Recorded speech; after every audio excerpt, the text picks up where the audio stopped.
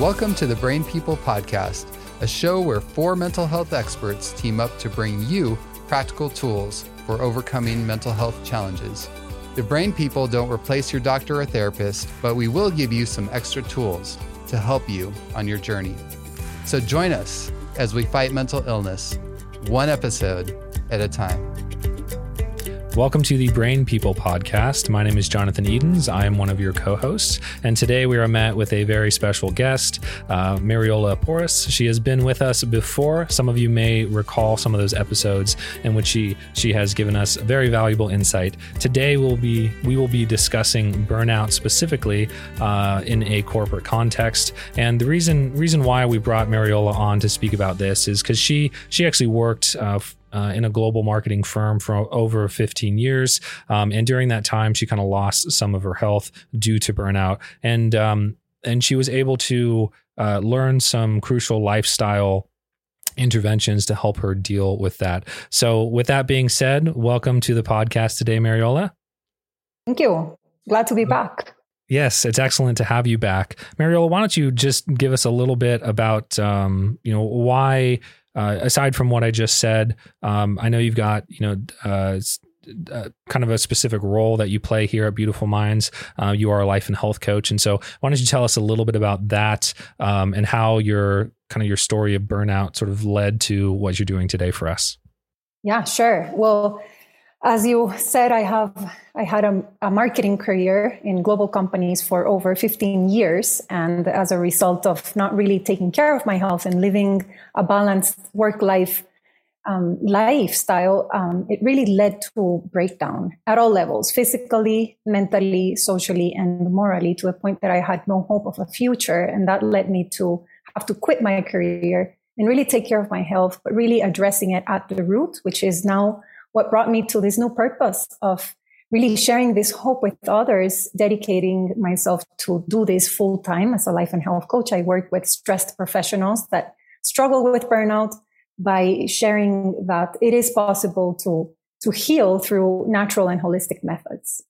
So let's define our terms and then we'll jump into your story. But can you give us kind of a brief explanation for what burnout actually is?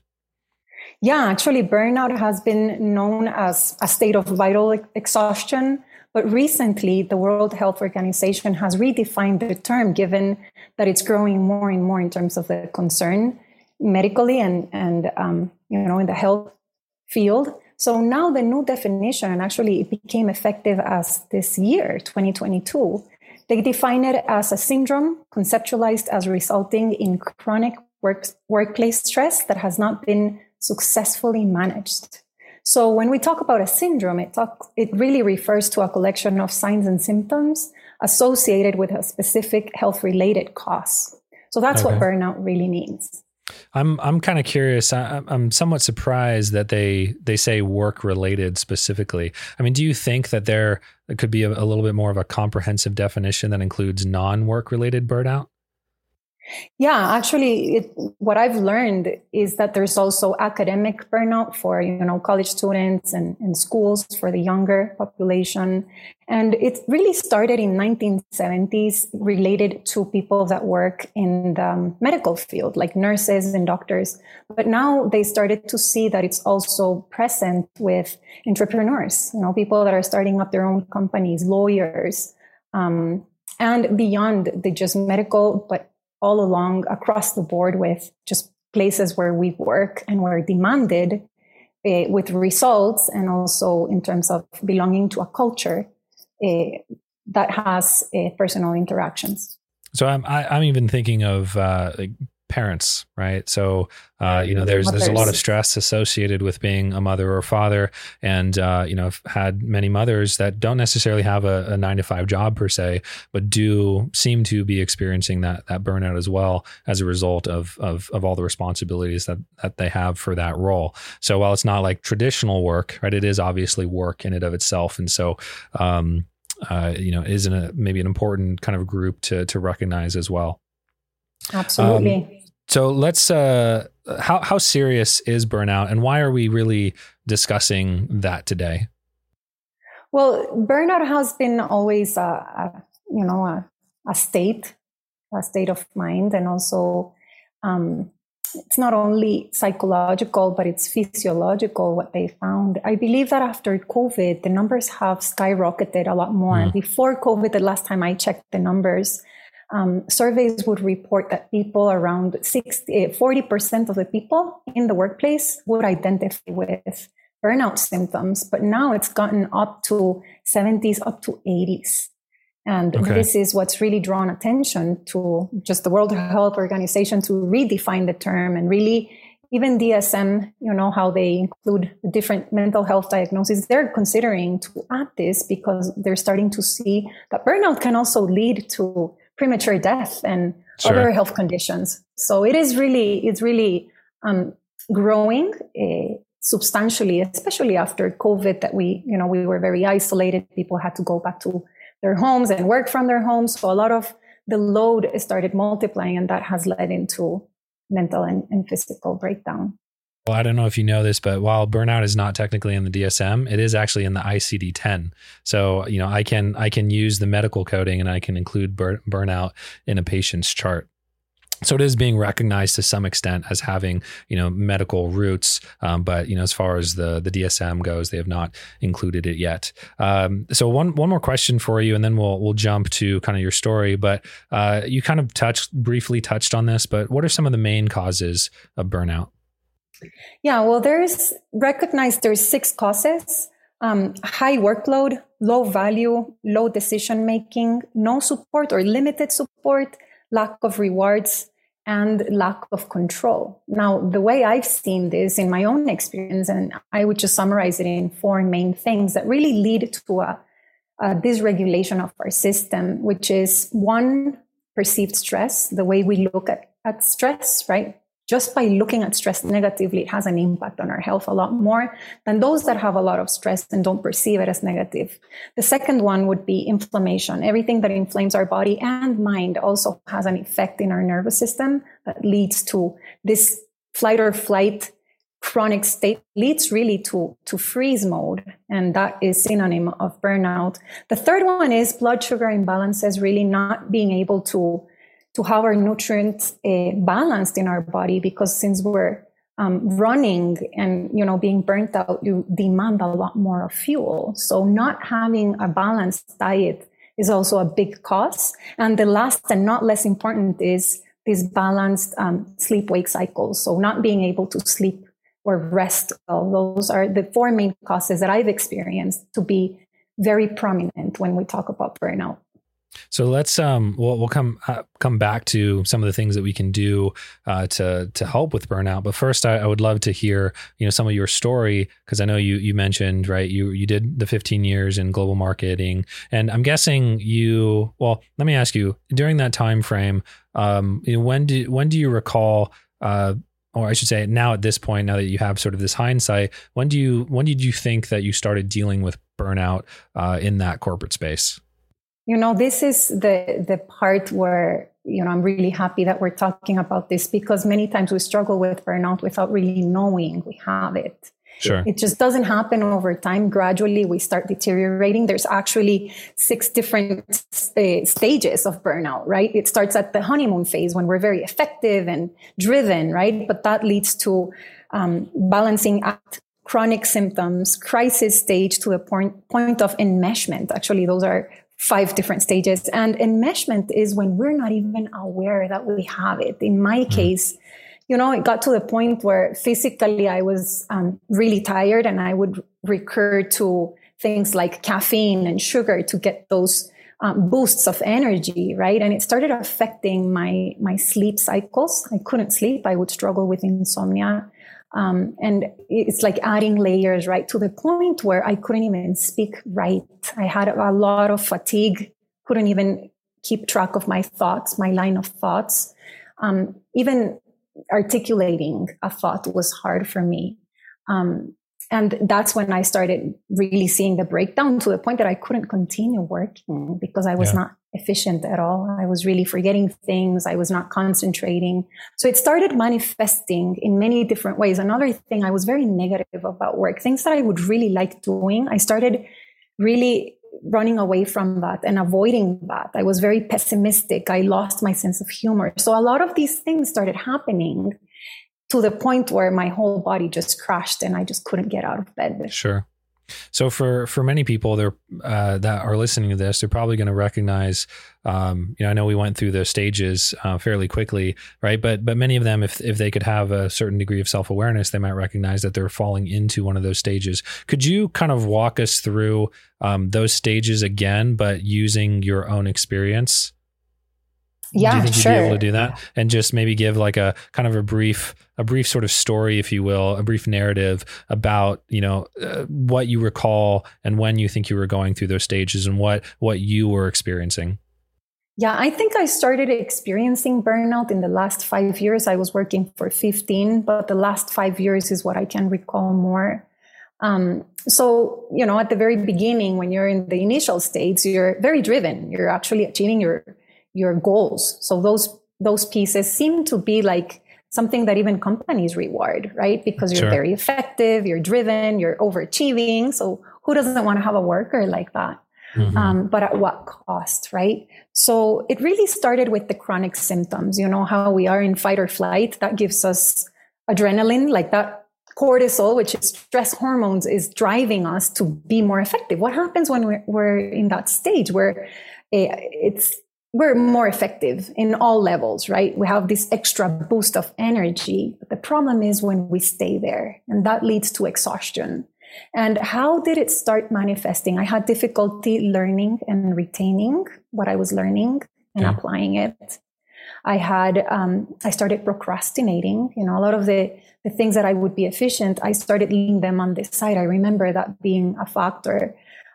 Any little thing that I would add on my plate, it would feel, bigger than what it really was. A lot of my sleep hygiene started being affected, as I mentioned. Self-doubt. I remember I was very disorganized. I'm very structured, but there I was just doubting myself, very disorganized. So I started feeling like I was not being able to keep up with what I was asked for. And I remember that when I started seeing this affecting my relationships and also my deliverables, how in companies they measure your goals. When I started seeing that I was not being able to deliver, that's when it hit me. And I said, oh my goodness, I am struggling with burnout. But actually that came after physically, I was no longer able to show up. That's when I was like, wow, there's something wrong. And, in my case, it started being manifested gastrically. I had a lot of digestive problems. And I think it was because I was coping with, food and caffeine and all these things. But I also was not absorbing. So there's an intimate connection between the brain and the gut. And I started seeing it physically there. And then I started learning how that connects to the brain. And the more educated I got about the topic, I really identified, okay, I qualify as a burnout professional. Okay. Any other things you would like to add, as you were kind of recognizing and experiencing burnout, and then we'll shift gears into, once you sort of recognize it for what it was, what you started doing after that. For now, I think those are the ones I can recall. Yeah. Okay.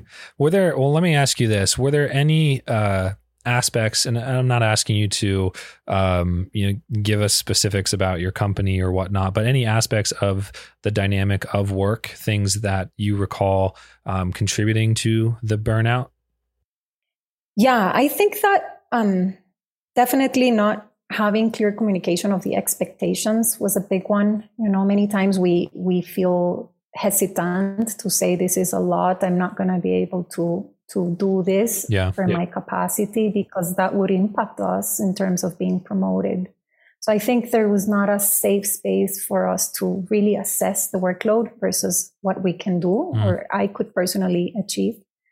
So the lack of communication was a big one. Not having enough breaks. I think that, companies, now that they're starting to see the importance of this, we should create more mental health days.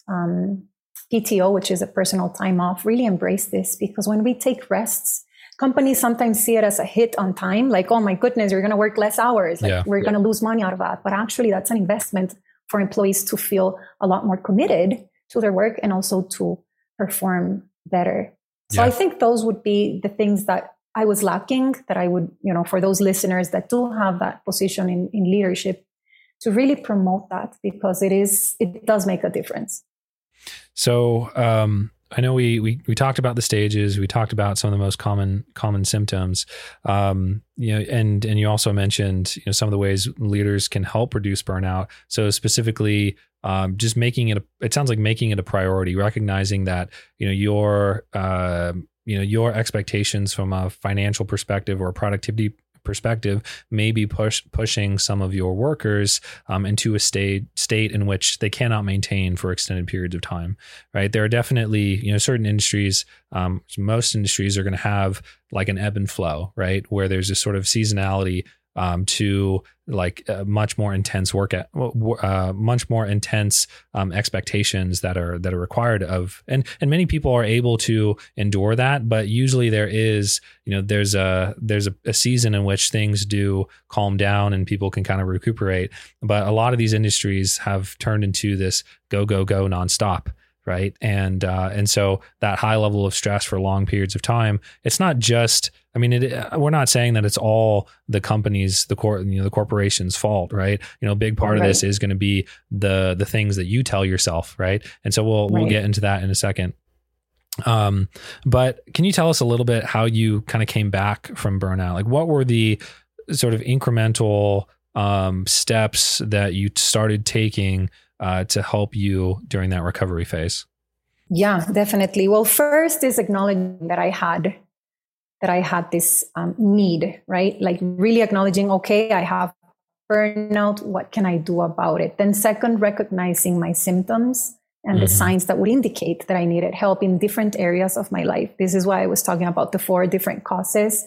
The World Health Organization, they list 3 main causes, which are increased exhaustion, that's extreme fatigue, right? The second one is increased distance between depersonalization between my perspective and reality. So being disconnected is a second main cause. And the third one is decrease in productivity. So I think that understanding those 3 main categories and see how they flesh out in our own life through our lifestyle, like if it's manifested in sleep hygiene, or if it's manifested in the way I'm perceiving or communicating with others. Interpersonal relationships have a lot to do with how we come back from this, right? So definitely acknowledging the symptoms, or acknowledging that I needed help. 2, understanding my symptoms. And 3, understanding my capacity. So I would definitely, and this is something that I strongly recommend, is to seek help. Talk to a counselor, talk to a coach, or someone that can help you navigate through strategies to come back from that state of burnout. Now, the strategy will depend on the person, but that's where we as Beautiful Minds, we promote lifestyle. It's a lot rooted in the way we live, right? What we do and what we don't do, what we put in our bodies, and how we process whatever it is that we're carrying along. So you've mentioned lifestyle interventions as being a big part of this. Also working with a counselor, which generally is going to incorporate more of a sort of a cognitive psychotherapeutic aspect to overcoming the burnout. Can you give us maybe some specific things that you recall having incorporated into your life from these different categories that helped you on that road to recovery? Absolutely.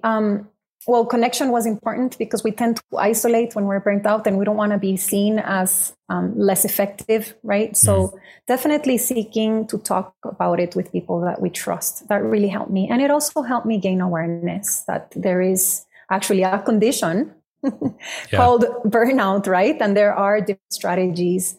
For me, what it really helped was combining the psychological piece, like really understanding myself, knowing my limits, learning how to say no, right? So that really helped me, and the way I was perceiving things. So you can change your life just by the way you change how you see things, right? So cognitive behavioral therapy really made it for me in that sense. And also in terms of lifestyle changes, I started by, you know, how they tell you that for you to be healthier, you need to do exercise and all that. But when you're burnt out, exercise is very delicate. We shouldn't be running, you know, because we're already very low on energy. So exercise for me was walks out in nature, deep breathing, stretching, right? Going for a massage was part of my self-care. But the number one was really giving myself permission to rest. Because when we rest, we can see things more clearly. And then we start defining, oh, okay, this is what I need to do to increase my supply of how I'm eating, right? Or how I'm sleeping. But definitely connecting with people as number one, and two, resting, and really find that type of exercise, that type of diet that will help you get back on track. So what qualifies as good rest? Because, you know, a lot of people, when they think of resting or relaxing activity, they're thinking, you know, lounging around on the couch, watching Netflix, scrolling their phone, right? Doing these types of activities. So, you know, can you kind of specify for us what might be a good restful activity that actually is going to help you recover versus one that's not?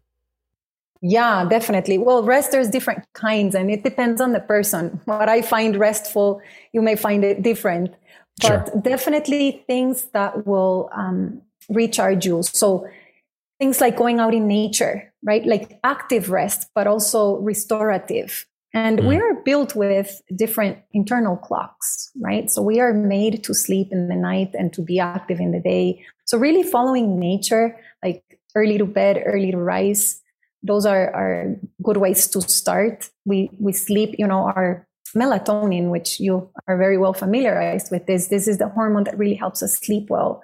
So that is produced in the dark, right? When the sun goes down.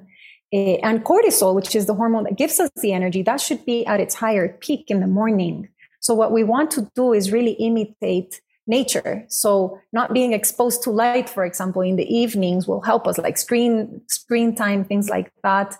Very close to bed, that will help us to produce the melatonin, for example. So following these internal cycles, we actually have a sleep hygiene sheet on our website, and you can always reach out for us, and I can share it to you with whoever is listening. But there are some tips there. Definitely following nature, going outside, taking one day a week off has been proven that really helps us. I remember that I would work 24/7, but really taking that one day off made me a lot more effective. So sleep time, taking breaks every couple hours during work, and do things that really recreate you, things that you enjoy. That would be rest as well. Taking your mind off of the to-dos and choosing to do things that add value in your life. So Mariola, could you give us what your definition of activities that would actually be restful would be? Yeah, well, rest can mean many different things for many people, but I would just say that rest is important at the different levels of our health. So physical rest, really taking a day off the week really made it for me. Taking breaks also in my work space. Every couple hours, I would do something that would help me boost my energy again. There's also mental rest, right? Like what can we do to step away from all those mental demands that we have, even from our thoughts? Social rest, really recreating ourselves with others, people that we love, that increase that joy in our life. Spiritual rest is also a form of rest, like trusting and hoping and not wanting to control everything, right? That's a way of resting. Sure. But there's also creative rest, things that just the appreciation of beauty around us, like going out in nature, on hikes, for example, that was very important. And now it's a topic of study, right? This concept of forest bathing, where we go out and there's a lot of healing when we spend time on nature. So those were the big ones for me as I looked into balancing my health, as I started learning to recover. And again, you recover from burnout, it can take up to years. So it is important to gradually take one thing at a time. So taking breaks, as she defined, is incredibly important, and the things that you do during those breaks are going to sort of make or break how resting and recovering and rejuvenating an activity actually is going to be. I know you've mentioned circadian rhythms. I'm guessing you probably heard of ultradian rhythms. Maybe not. It's not as commonly discussed. But there's we have various biological clocks, and the ultradian rhythms are on this roughly 90-minute interval. And so that's kind of another way to sort of think about the work on versus work off mode. There's something called the Pomodoro technique. Maybe you've heard of that before.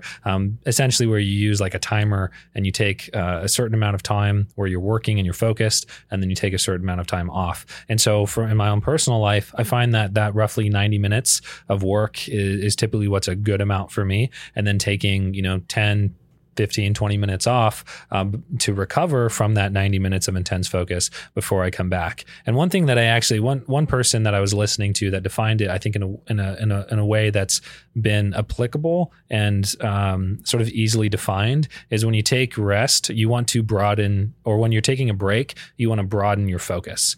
And so, the temptation for many people is, say they're working on their computer and they're doing a particular task.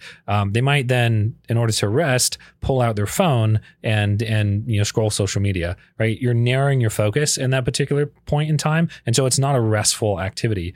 But when you go outside and you go out in nature, right, you're broadening your focus, and you're not specifically narrowing it down to something else, right? And so when you do that, it's very restful to the brain, and then it's going to allow it to recover a little bit better. That's great. Yeah, I thought it was a very interesting way of kind of defining like these things in a simplistic way. And so if pretty much everything that you described is going to fall into that category of broadening, right, your focus. And so whether it's engaging like with people in sort of a social setting, or if it's maybe praying, or if it's going outside and just looking at nature, right? All of these things are going to broaden your focus, relative to maybe what you were doing previously.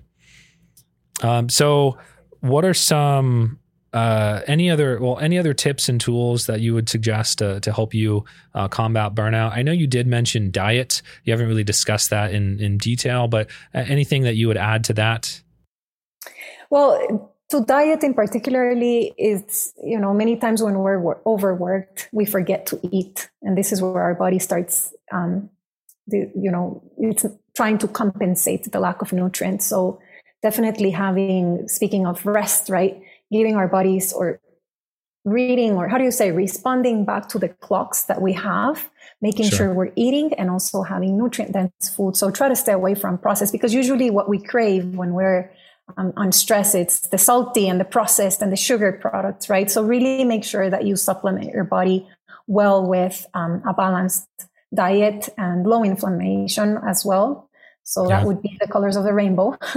But what would I say in closing is that burnout is reversible, but action is very important before it becomes chronic. And I would just invite, when we talk about action and you're burnt out, you're like, that's extra work. I don't want to do that because we're very fatigued. But I would really encourage the audience to start now and start small. Just one thing we can do and commit to every day as we deposit.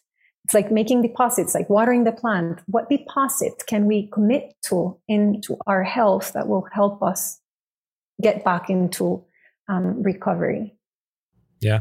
One thing I will just add is that burnout and depression can look very similar and have lots of similarities between them. And so as a result, a lot of the treatment for both of those is going to be somewhat similar.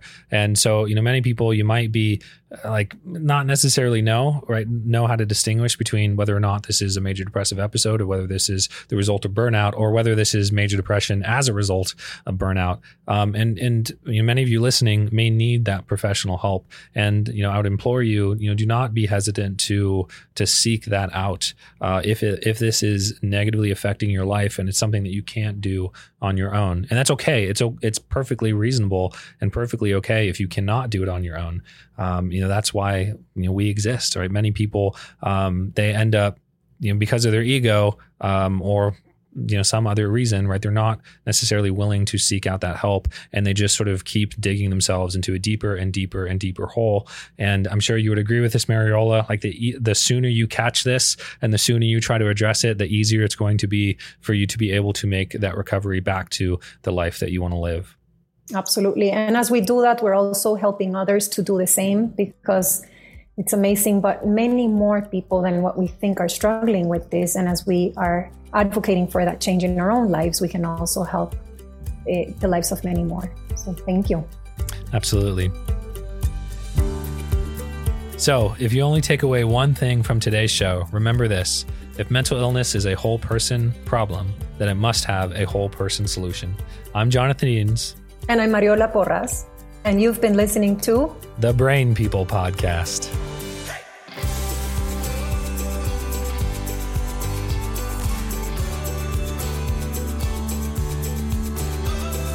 Thanks for listening. To hear more episodes, find us on social media, or support us financially, visit thebrainpeoplepodcast.com.